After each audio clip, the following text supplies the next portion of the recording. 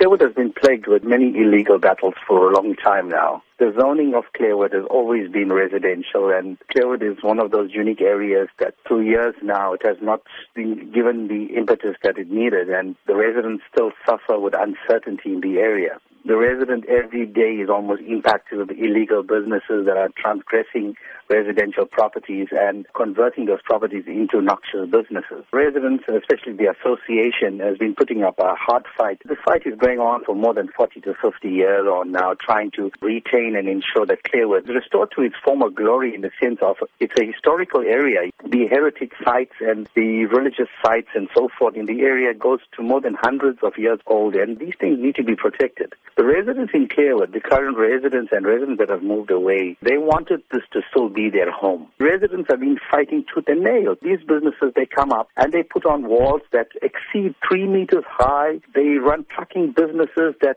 really impact on the area. In the last 6 years on now, we've lost more than 14 lives of residents in the area under the wheels of these trucks. Apart from that, hundreds of accidents, and I'm sure SAPS and Metro Police stats would reveal that. It is factual. Apart from that, it is the intimidation that sets in from these illegal businesses to the residents. It's become really frustrating to the residents. When Clairwood tends to decay in such a state, the neighboring communities like the Bluff, Wentworth, Merebank, and Spingo needs to be alarmed as well, because it seems that there is an agenda. And the agenda is clear, because it's clear that eThekwini has an hidden agenda. The agenda is basically to industrialize the area, and this is what we've been fighting for the last 40 years on now.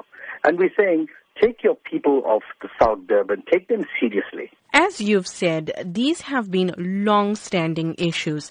But where does the solution lie? I think the solution lies with land use management and town planning. The community of Clairwood has been here for more than 150, 60, 70 years on. And we're saying, while we are still living, we need the services, we need the sort of attention that we deserve. We have now decided to take this matter to the courts, because we believe it is a right of the residents to retain this area. It is probably the last historical area of our forefathers, and we need to protect this heritage.